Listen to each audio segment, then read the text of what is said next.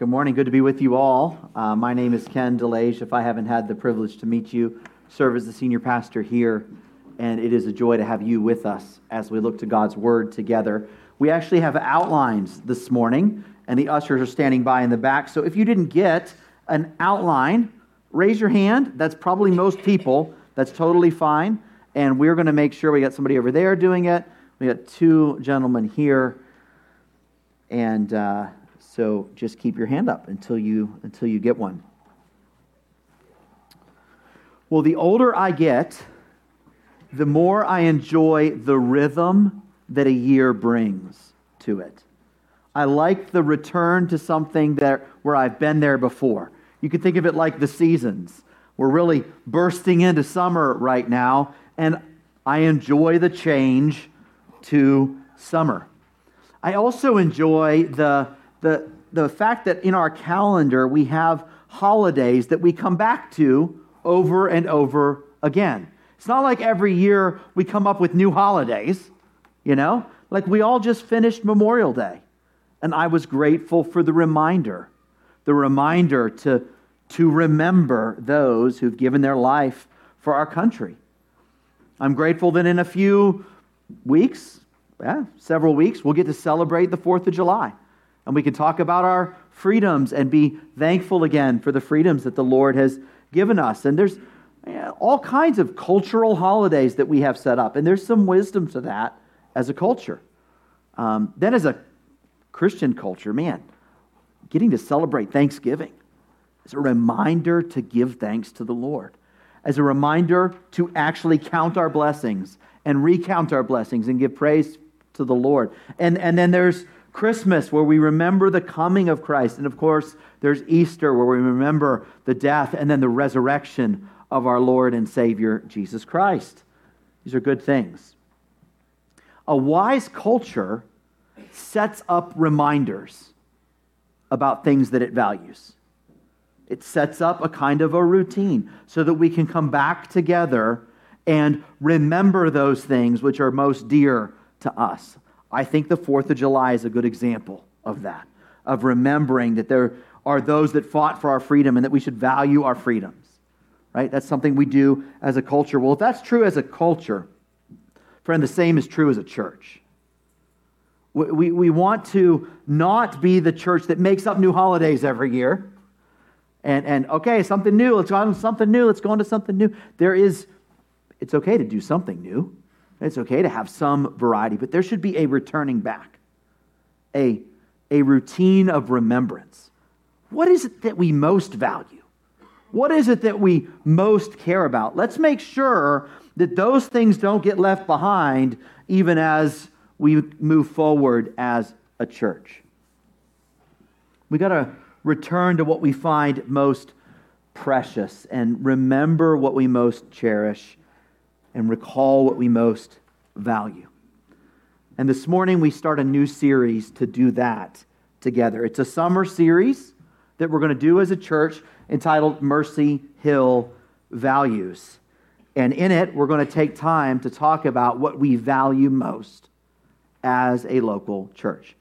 And we do this in a similar way that a society does its holidays. What happens at a holiday? Well, the old folks get to invite the new folks in. This is what we do at Thanksgiving. Isn't this fun? Isn't this cool? We value giving thanks. Welcome to the clan, There's a welcoming in of new, and there's, for those that are older, just this, I think, increasing sweetness to celebrating that yet again. Yes, that's right. We're taking time to give thanks as we ought to take time to give thanks. Well, as a church, our heart as pastors is that for those that have been here a long time, we're able to circle back to what we value most and celebrate it together. Like, yes, that's right. We value this. And for those that are new, that we're able to share, this is what we value at Mercy Hill. These are precious truths from God's Word that He has given to His church. And it is right for us to receive them, to recall them, to defend them, to celebrate them together. And so that's the plan.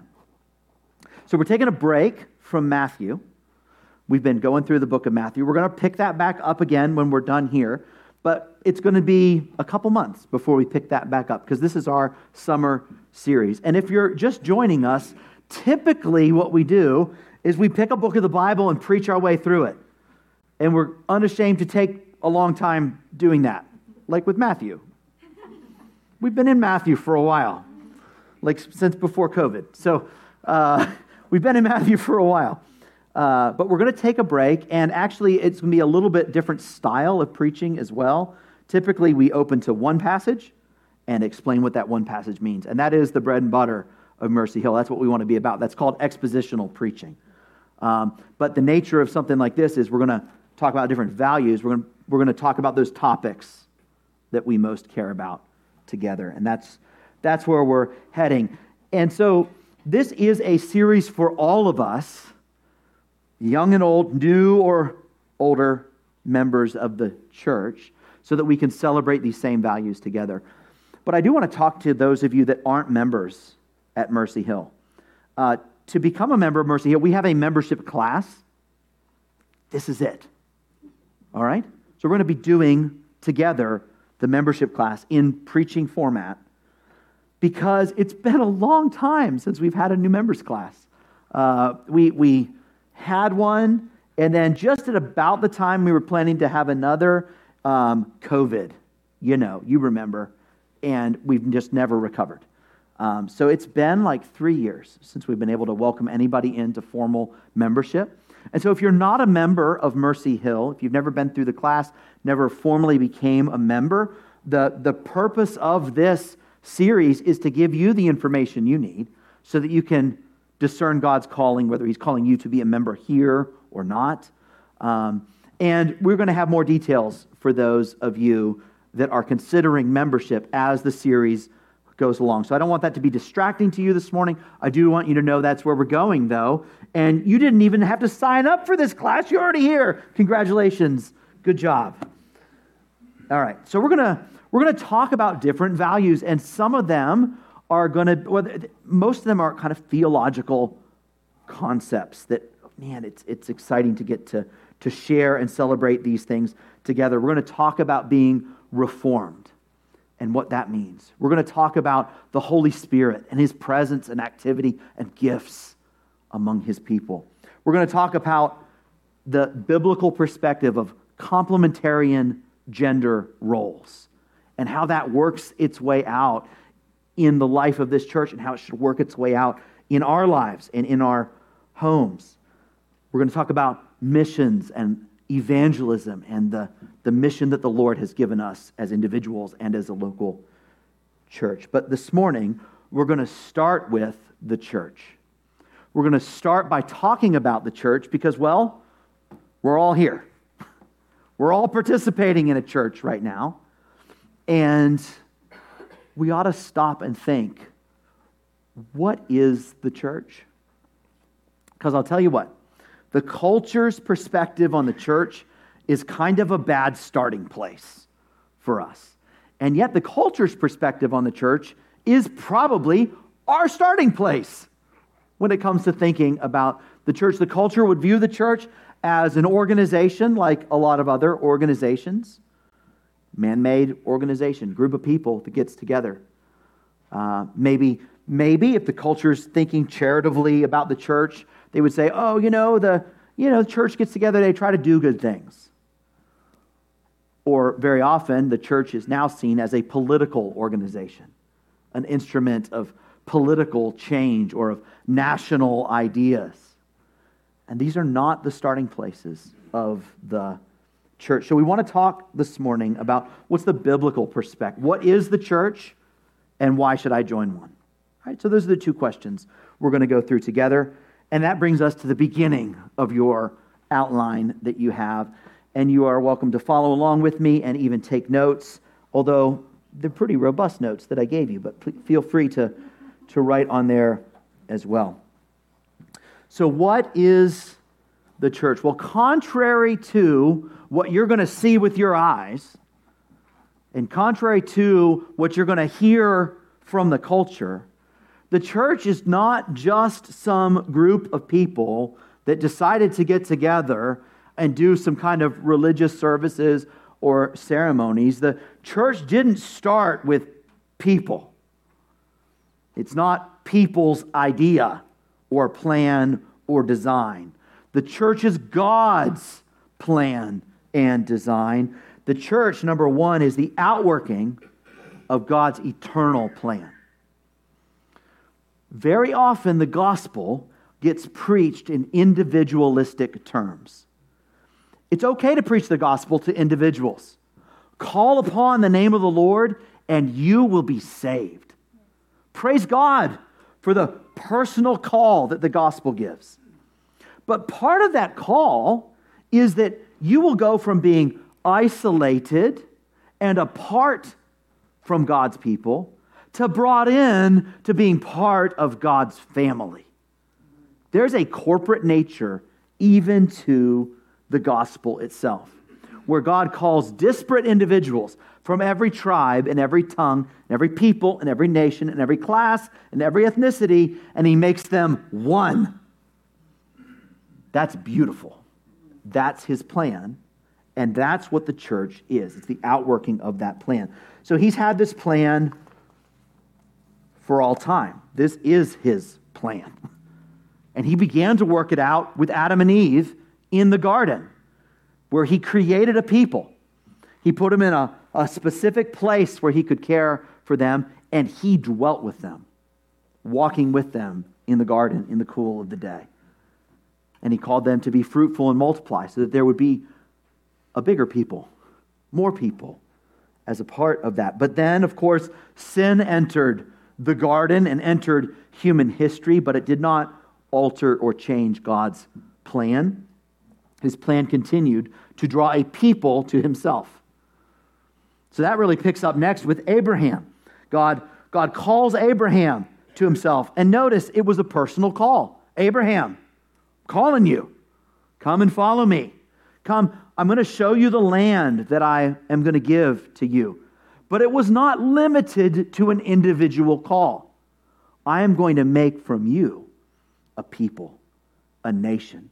Kings are going to come from you. From you, every family on earth is going to be blessed. God was communicating his vision for a people of his own. And he was going to work that out through Abraham and then through Abraham's descendants, which is what we see throughout the Old Testament. Abraham's descendants begin to grow. Then they're enslaved in Egypt. And so God calls Moses to bring them out of Egypt. And coming out of Egypt, we see a separation there. God's people being called out from amongst a pagan nation. His people set apart and set aside. And he calls them to a place again, the promised land that he promised to give them.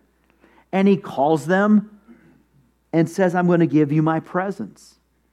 And these are the three things that just keep recurring throughout this storyline, over and over and over throughout the Old Testament. God's people in God's place with God's presence. This is the theme, not only of the Old Testament, but also the New, but we're still back here in the Old. And what did God's presence look like then? Well, it was the best yet out of Eden, anyway, where he tabernacled among them. And they built their camp around the tabernacle with God in the center of the camp. And then, of course, God gave them the promised land, and they built a permanent tabernacle, the temple, where they worshiped the Lord, but still sin. Sin kept rearing its ugly head and fighting against the purposes of God. And so we had, yes, God's people in God's place with God's presence, but still sin. And throughout the Old Testament, you kind of have this war between the promises of God and the sin of God's people. And you just keep wondering who's going to win. Because I know the promises of God are big, but have you read the Old Testament? You know? Like, wow, they seem really committed to sinning.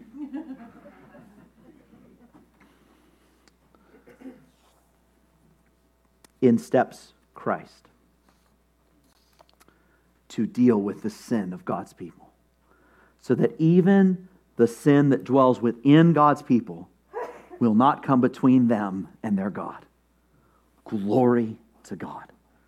Christ came to get rid of our biggest enemy and to make it possible for God's plan to be fulfilled, even though his people are sinful. Glory to God. Glory to God for Christ and his death on the cross and his resurrection and his ascension. And that brings us now to today, where Christ reigns on high and he is calling for himself a people. Go into all the world and preach the gospel to every person, baptizing them in the name of the Father and the Son and the Holy Spirit, teaching them to obey all that I've commanded you. And lo, I am with you always, even to the ends of the earth. The church was born in the ascension of Christ, and he poured out his Spirit on the church. So what do we have? We have God's people, kind of not in a place right now. We're an exiled people, a scattered people in every tribe and tongue and people and nation right now. But we do have God's presence in a way that was never had in the Old Testament, where God's people are indwelt with the Holy Spirit of God. Praise God for that. But friends, as you well know, this is not the end. God's plans will be fulfilled, and I've got the verse there in front of you, Revelation 21. Think of people, place, and presence as we read this. And I saw the holy city, New Jerusalem, coming down out of heaven from God, prepared as a bride adorned for her husband. And I heard a loud voice from the throne saying, Behold, the dwelling place of God is with man. He will dwell with them, and they will be his people. God himself will be with them as their God. That's the end of the book. The beginning of the book is Eden with a very few in the presence of God. And the end of the book is all of God's people from every tribe and tongue, united as one in worship of their God, face to face. Glory. By the way, that's your Bible. There you go. That's the storyline of the Bible. Right? So the church, kind of a big deal. This is the plan of God for eternity, getting worked out in real time. So today, this local church, Mercy Hill, is a bit more significant than you may suppose as you walked in the door. If you came in looking for local congressmen or senators or a visit from the president, you're going to be disappointed. We have no judges in the church. We have no world-class entertainers or, leading-edge academics. We're not bearing the appearance of great wisdom or even impact. We don't have great numbers. Friends, if you look at the church through human eyes, you're going to miss it. But if once you can glimpse even this church through the divine lens of Scripture, what you will see is the bride of Christ in waiting. The people of God for which Jesus died and to whom he is committed. So the church is the outworking of God's eternal plans. Number two, the church is the location of God's active presence. In the Old Testament, if you wanted to meet with God, you had to take a trip. You had to go to Jerusalem. If you happened to live in that city, good for you. Apart from that, in the Old Testament, you had to get on an airplane and travel to go to Jerusalem. And then once there, ascend the Temple Mount. And then if you were a Jew, you could go inside. And if you were a male with no physical deformities, who happened to be ritually clean, you could come yet further inside. And then if you were the high priest, you could go into the holy place once a year. One person, once a year. Christ has changed all of that. You remember, of course, that when he breathed his last breath, that the curtain of the temple was torn. And it was torn from top to bottom as God himself opened up the gates so that all who trust in Christ can come into the holy place.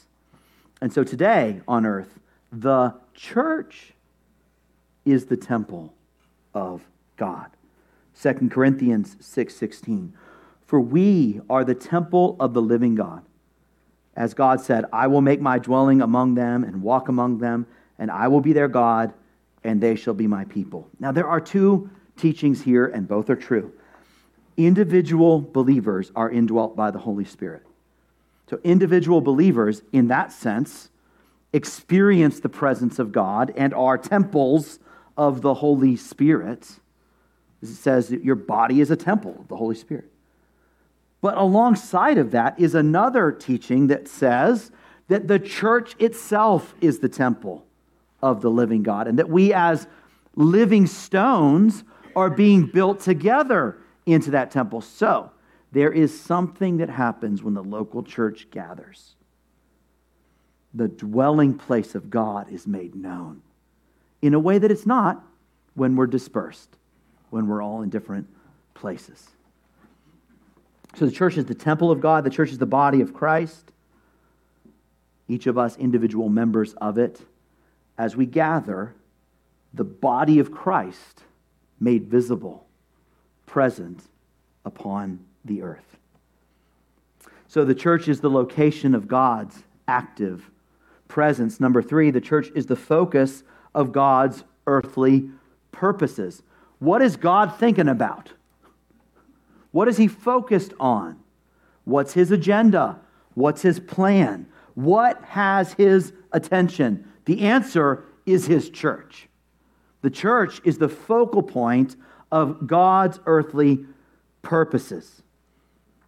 Jesus says in Matthew 16:18, I will build my church, and the gates of hell will not prevail against her. So what are God's purposes right now? They are the building of his church. He is not about building a social media presence to reach others.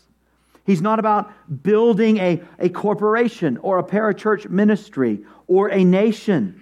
He builds one thing. He is building his church.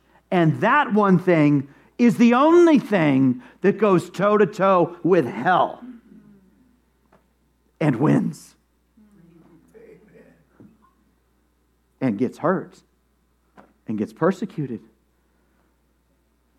and suffers, but wins. That's the focus of God on earth. Where does salvation happen?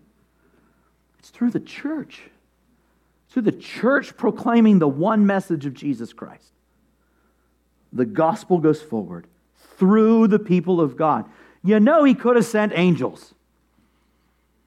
And that seems to me to make a lot of sense. But he didn't. He's building a church to stand against the gates of hell and to rescue people from that hell by proclaiming the risen Christ. God saves people through the church. God preserves truth through his church. You thought of this? That's remarkable. His truth that's given to us once for all in God's word, this is the truth that God has given us by which we may be saved, through which we may come to maturity. But he calls the church to defend it.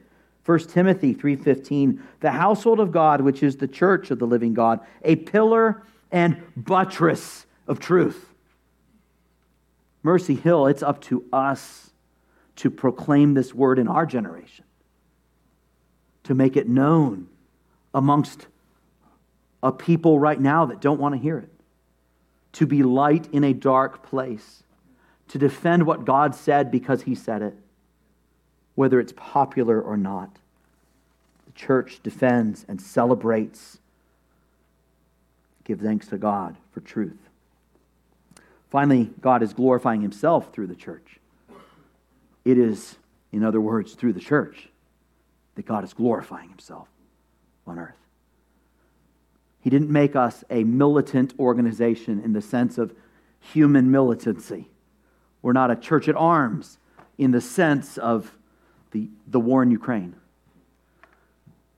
We wrestle not against flesh and blood, but we do wrestle, and we are at war.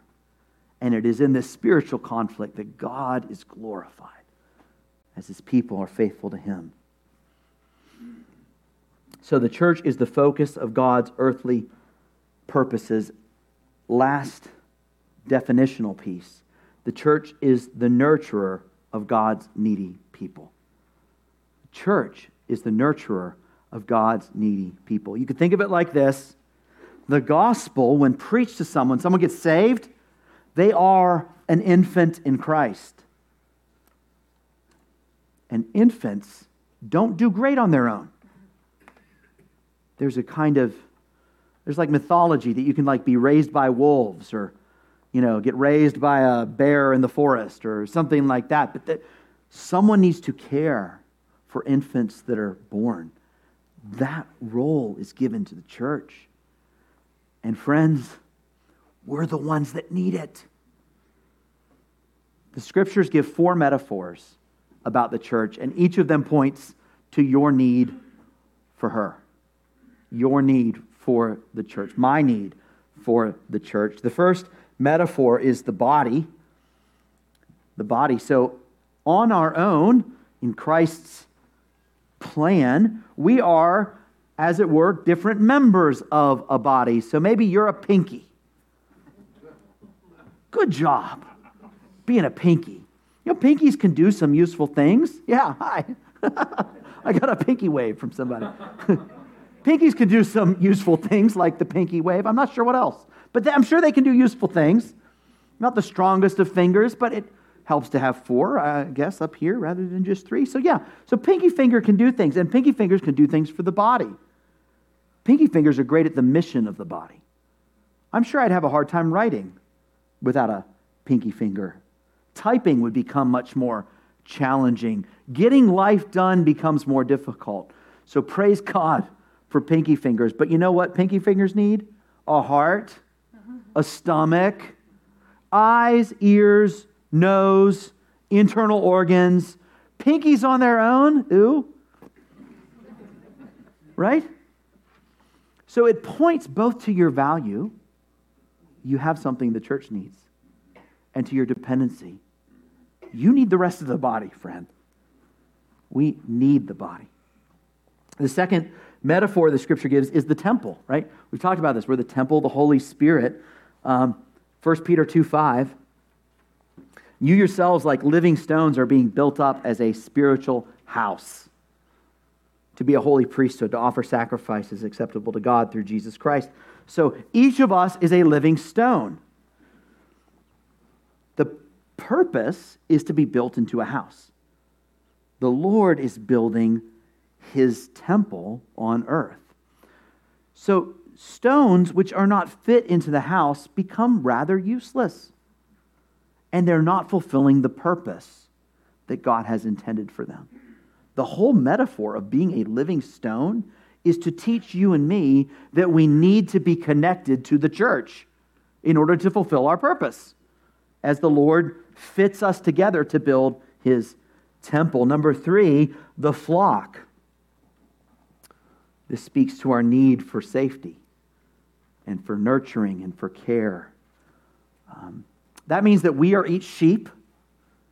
The Lord is our shepherd. He is the good shepherd, and his sheep hear his voice.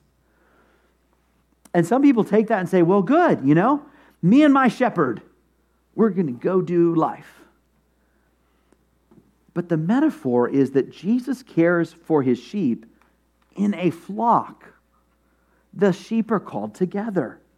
And together the sheep find safety from predators and green grass provided and still waters from which to drink. The good shepherd cares for his sheep in the context of a flock. which points to our need to be connected to a local church. Final metaphor of Scripture is a family. Ephesians 2:19. So then you are no longer strangers and aliens, but you are fellow citizens with the saints and members of the household of God. Man. Now, we're not preaching this morning on adoption. I would love to preach a sermon on adoption. I love adoption and bringing kids into homes that didn't have families. Let me just say, that's what God does for us, right? The reason why human adoption is so cool is because it's a picture of what God has done with, every single one of God's kids is adopted except one. Every other one. Friend, you weren't just brought in relationship with God. You're made part of the family with brothers, with sisters, connected together by a common fatherhood. The fatherhood of God in pulling together not just his people. We've talked about this is God's eternal purpose to have a people, but his eternal purpose is to have a family that he calls us to be a part of. Which means that God gives us not only just kind of a relationship with him on earth, but a community amongst his people right now. And that's what we get to enjoy as a local church. All right, so that brings us to the end of point number 1. What is the church? We've considered it from God's point of view, that we could maybe distance ourselves a little bit from our assumptions and worldly perspective on the church and see it through God's eyes. But number 2 then, why should I join a church? Why should I join? And let me make clear, what I'm talking about here is church membership. And then let me make clear what I mean by that. I don't just mean put your name on a list in some church. All right? I think church membership should look like having your name on the list somewhere with some church. But not just that. Church membership is a commitment to a people. Real people. Real people who one day are going to sin against you, and you're going to need to forgive them. Real people are going to have actual needs in their life, and God's going to call you to meet them. All the one another's of the New Testament bear with one another. Serve one another. Use your gifts for one another. You find your one another in the local church. All right, so that's what we're talking about with church membership. So why should I become a member of a local church? Number 1, membership honors the metaphors of Scripture. So we just talked about 4 metaphors, right? What are they?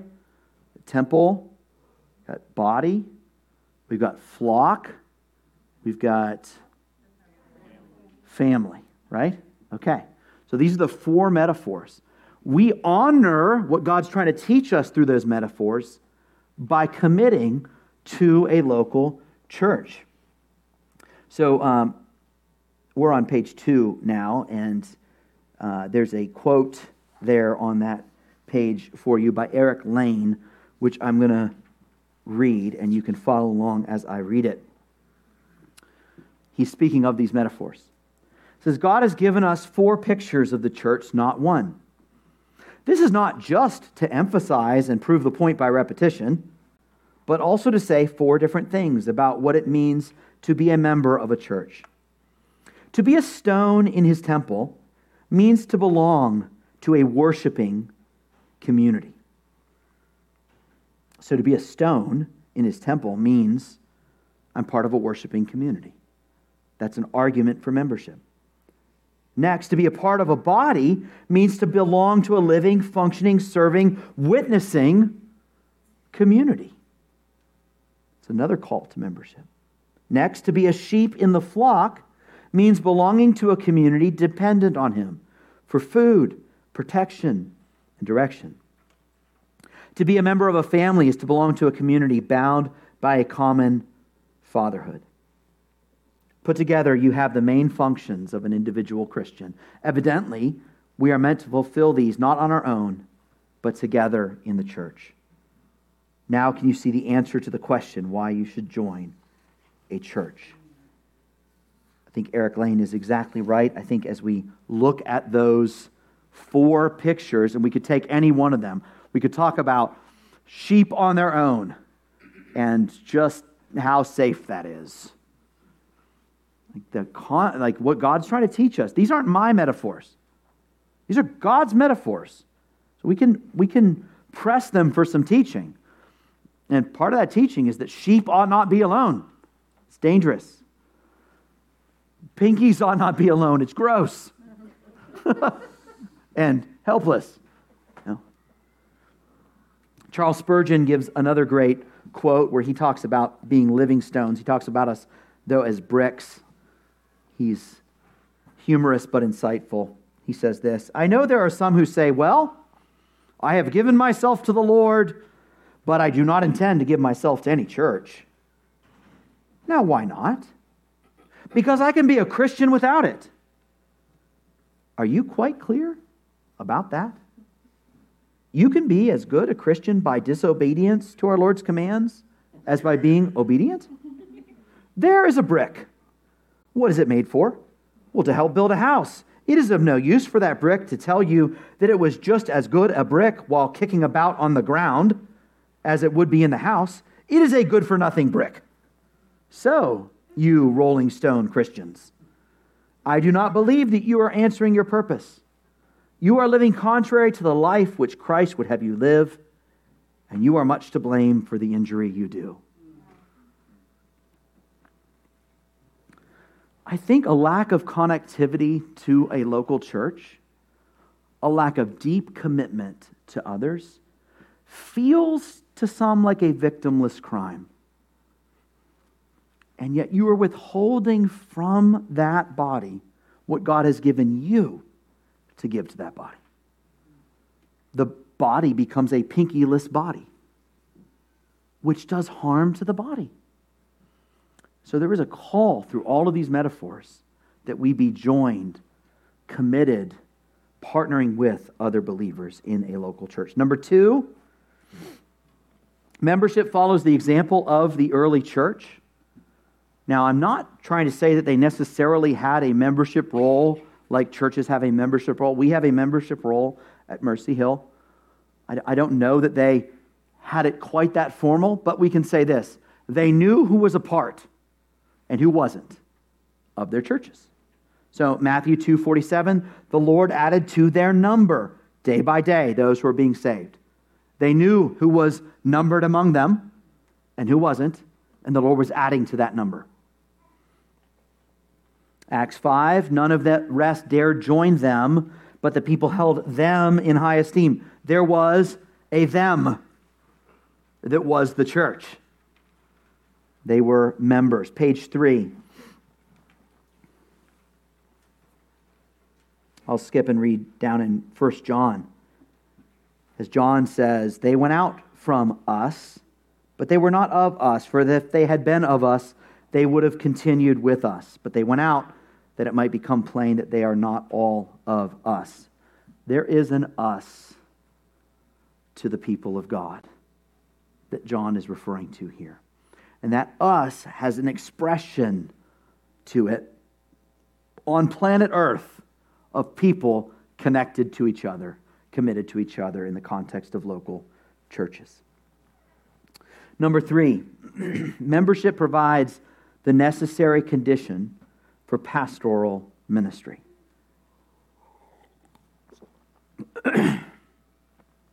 Pastors are called to care for God's people. Lead God's people, serve God's people, teach. But they're not called to do that for everyone. You know? I am not the pastor of Spotsylvania, nor even a pastor of Spotsylvania. I am, by the grace of God, a pastor for Mercy Hill and for those saints that are a part of this local church. I'm not called, praise God, to try to care for all Christians, even all Christians that come in the door. Your family comes in, they join you for Easter, and they come in. I love to meet them. I'm happy to talk with them, and I hope that we can bless them while they're here. But I'm not called to them as a pastor. I'm called to those that are members of Mercy Hill. So two things that we see here. Pastors are called to shepherd God's people. Acts 20:28, Paul's talking to the pastors, the elders in Ephesus, and he says this to them: pay careful attention to yourselves and to all the flock in which the Holy Spirit has made you overseers, to care for the church of God, which he obtained with his own blood. This is a charge to them. And the charge is they watch themselves, keep yourself in the love of Christ, don't stray, watch yourself, but also watch the flock. And what flock? What are we talking? We're talking about the local church, the flock in which the Holy Spirit has made you overseers. So, elders, watch out for yourself and your local church. That's where your attention should be. That's where your focus should be. So shepherding and also preaching the word. As it says in 2 Timothy 4, I charge you, Paul says to Timothy, in the presence of God and in Christ Jesus, who is to judge the living and the dead, and by his appearing in his kingdom, preach the word. Be ready in season and out of season. Reprove, rebuke, and exhort with complete patience and teaching. This is to happen in a context. And that context is the gathered church. This is safe for God's people, because you should know the life of the man talking to you. And you can't do that on YouTube. And you can't even do that with a great... I think John Piper is a great preacher and a godly man. I think. I'm not saying anything against him, but I certainly don't know him personally. And you're called to be in a church with pastors who you actually know. Does his life and doctrine fit together? Not perfectly, but commendably. That's a calling to be a part of a local church. Number 4, membership protects us from spiritual danger. Friend, there is spiritual danger that each of us face. We have an enemy who prowls around like a roaring lion. We have a world that tempts us. We just finished our class, our Sunday school class on spiritual warfare. We have indwelling sin that is pulling us away from our Savior. Friend, you can fight that on your own or have some backup. The local church is your backup in this fight, so that on your tired days, somebody else is helping hold up that shield for you. There are times I duck behind Tiff's faith on days when my faith is weak. Times when Sean picks me up after I fall, gets me back on my feet and dusts me off. We need this. You need this. Don't be a lone sheep out there. We need this. The two passages which I list that you can look up for Matthew 18 and 1 Corinthians 5 are the discipline passages, church discipline passages, where we're called to watch each other, call people back to Christ. And if people refuse to repent, we're called to separate them from the local church as an expression of the fact that it seems as though they're not believers. Friend, I think of church discipline and the safety that this provides. Do you ever feel like it's hard to be a Christian? Sometimes I feel like following Christ is like I'm trying to walk a tightrope. And I'm just kind of, okay, all right. And there's like wind and things. I don't know, tomatoes getting thrown up, or I don't know, but it's hard to stay on. And I think the local church is the net under the rope. Catches us. Here, back to the ladder. Get back up there. Keep following Jesus. We need each other for this. Your pastors need you for this. We need each other to keep each other safe. Hebrews 3, take care, brothers, lest there be in any of you an evil, unbelieving heart, leading you to fall away from the living God. Do you know that danger? Do you know that danger of the evil, unbelieving heart that would tempt you to fall away from the living God? How does that get addressed in Hebrews? Well, it gets addressed in community. But exhort one another every day, as long as it's called today, that none of you may be hardened by the deceitfulness of sin. It's through our one another exhortations that we keep walking forward and are kept safe. So membership protects us from spiritual danger. Number 5, membership creates the context for using our gifts. We could talk about 2 big categories there. One is just financial giving, and the way that as we give financially, we're able to do more together than we can do apart. So I think of like sending missionaries. Like we're able to send missionaries to start churches in other places overseas because of our partnership. It pays for pastors too, and there's 2 passages in here that talk about that. Setting aside someone to be about the work of shepherding and pastoring and caring for the church of God. So we're called to give. That's one way. The other, though, is more what we might call the spiritual gifts that the Lord's given to us. We're called to use those in this context. These are our one another's that are sitting here in the room. 1 Peter 4. I'm on page 4 now. 1 Peter 4. As each has received a gift, use it to serve one another as good stewards of God's very grace. When you see one another in the New Testament, you should think brothers and sisters in Christ, because that's what it means, one another, brothers and sisters in Christ, in my local church. Otherwise, we just think brothers and sisters in Christ, out there somewhere. If you don't ever join church, you're never going to be able to forgive one another. If you do join, you will have opportunity to forgive one another, And if you don't join a church, you can be very picky about bearing one another's burdens. And frankly, you'll be mostly isolated from any one another's with real burdens. But you join and you commit and you get to know and you relate, and you will find burdens that God has gifted you to help carry. So you get to use your gifts. Number 6, membership positions us for spiritual growth. We've already been talking about this in several different ways. We talked about pastoral ministry being for members, right? That positions us for growth. We talked about using our gifts. Using our gifts helps us grow, and it helps others grow as we use our gifts. We talked about protection. Protection from wandering helps us grow, keeps us from falling. But now also, this kind of mutual care that we get to do. There's so many passages that we could look at. Let me just hone us in on Ephesians 4 there.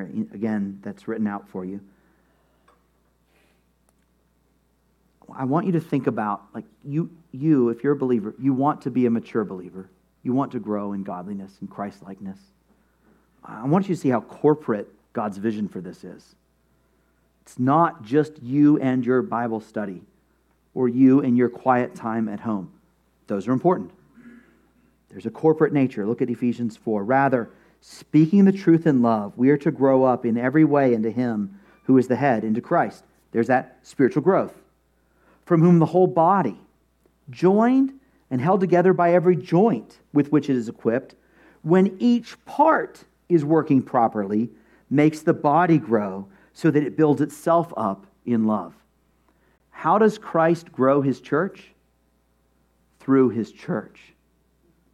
There's each part working properly. And so if you desire to follow Christ and become more godly and grow in holiness and increase in sanctification, then the local church is the context that God has given for that to happen. Number 7, and finally, membership enables us to better glorify God. We're all called to glorify God. We're all called to glorify Him, and we all can glorify God. Let me be clear. You can glorify God at your work. You can glorify God in your home. In all of these ways, we get to glorify God. But there is something where God is glorified in his body coming together, in the corporate church, which is distinct and different and exceeds other ways.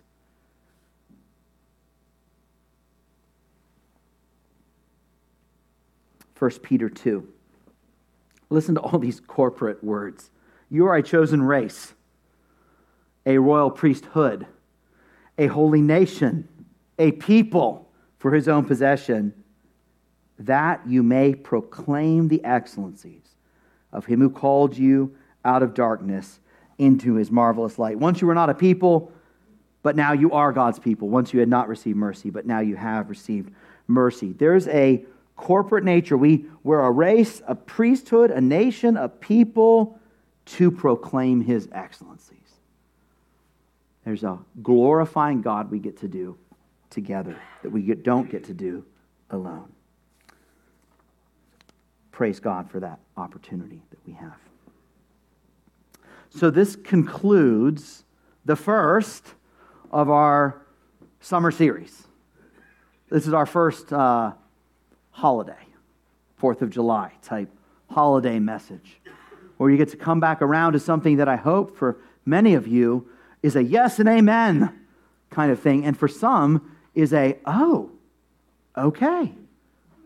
I hadn't seen that before in God's Word. So as we process this, let me suggest 3 ways that we can apply this moving forward. And I think the first is that we think biblically about the church, that we not assess her with worldly eyes. That may be as simple as, when we come in here, not measuring church health based on numbers or heavens, how important the people are from a worldly perspective. That we see her through God's eyes. That this is the outworking of God's eternal purpose. And that having begun it, he's going to complete this good work. That this is the place where God is actively present in a way distinct from all others on earth. The local church gathered has the presence of God as a light shining in the darkness. That the church is the focus of God's earthly activity. It is easy for us to have a quite different focus. I would invite us to consider this is God's focus. He's building his church. And that the church is the nurturer of God's needy people. And that we're called to play some role in that. So we want to think biblically about the church, and then we want to respond to God gratefully for the church. Praise God that he knows us better than we know ourselves. That he recognized that we would have a need for community, and so baked it in advance. A community waiting for you to welcome you and support you and help you follow Christ. That he knew our need for growth, and so he provides an incubator, a place where we can grow. That he knew our self-centeredness. And so he put us with other people where we were called to serve and give and forbear and forgive. That he knew our danger, provides a place of safety for us. The church, friend, is a massive means of grace to the people of God. Praise God for providing for us so kindly. And if I can just go off script for a second, God could have put me in a lot of churches, and I'm really glad he put me here with all of you. Praise God. He didn't just give us community. I mean, I get to look out at all of you. Y'all aren't looking around at each other, and that's probably right, but this is who he gave us. Glory to God. This is his kindness. He gave us each other to walk this life with. These aren't just big ideas. They are big ideas. We get to own them. We get to carry these together and help each other follow the Lord. What a privilege. Praise God. The last one I would just say is pursuing membership in the church. And I would say pursuing the kind of membership I've been talking about here, the kind of active membership. Friend, if you've never become a member of a local church, let me say, under the authority of God's word, you should be a member of a local church. I'm not saying you should be a member of Mercy Hill. I hope you do. But I can say, under the authority of God's word, every Christian should be a member of a local church. This is God's design for his people, from the first page of the Bible to the last page of the Bible. And so I would ask you to consider, if you're not a member, perhaps the Lord would call you to Mercy Hill. That would be wonderful and exciting for us to walk that out together. But if at the end of this series, if you go, you know what, I'm not on the same page as this church on a few things, I think I need to go find another church to become a member of, then I think you're still applying God's word to go find another church to become a member of, so that you can experience what God has for you in the context of a local church. For those of you that have been here for years and have been laboring to build this church, you've been members, thank you. Thank you for the way that you've given your life, given your years, given of your money and your time and your talents and your attention, that you could help build a local church. And really, friends, if you're new here, it's God, the way God used many others in this room to build this church that now maybe you could join as well. But even if you've been a faithful member, how is God calling you to renew that call to serving him as a connected, committed member of a local church? Let's do this together so that Christ can be exalted among us. I recognize that some are going to have membership questions now that we're kind of putting it on the table. And you are more than welcome to email me, come talk to me, mob Sean after church is over and ask him a bunch of questions. We'd love to talk about these things. And also, we're going to continue to kind of unfold things over the coming weeks as we walk this out together.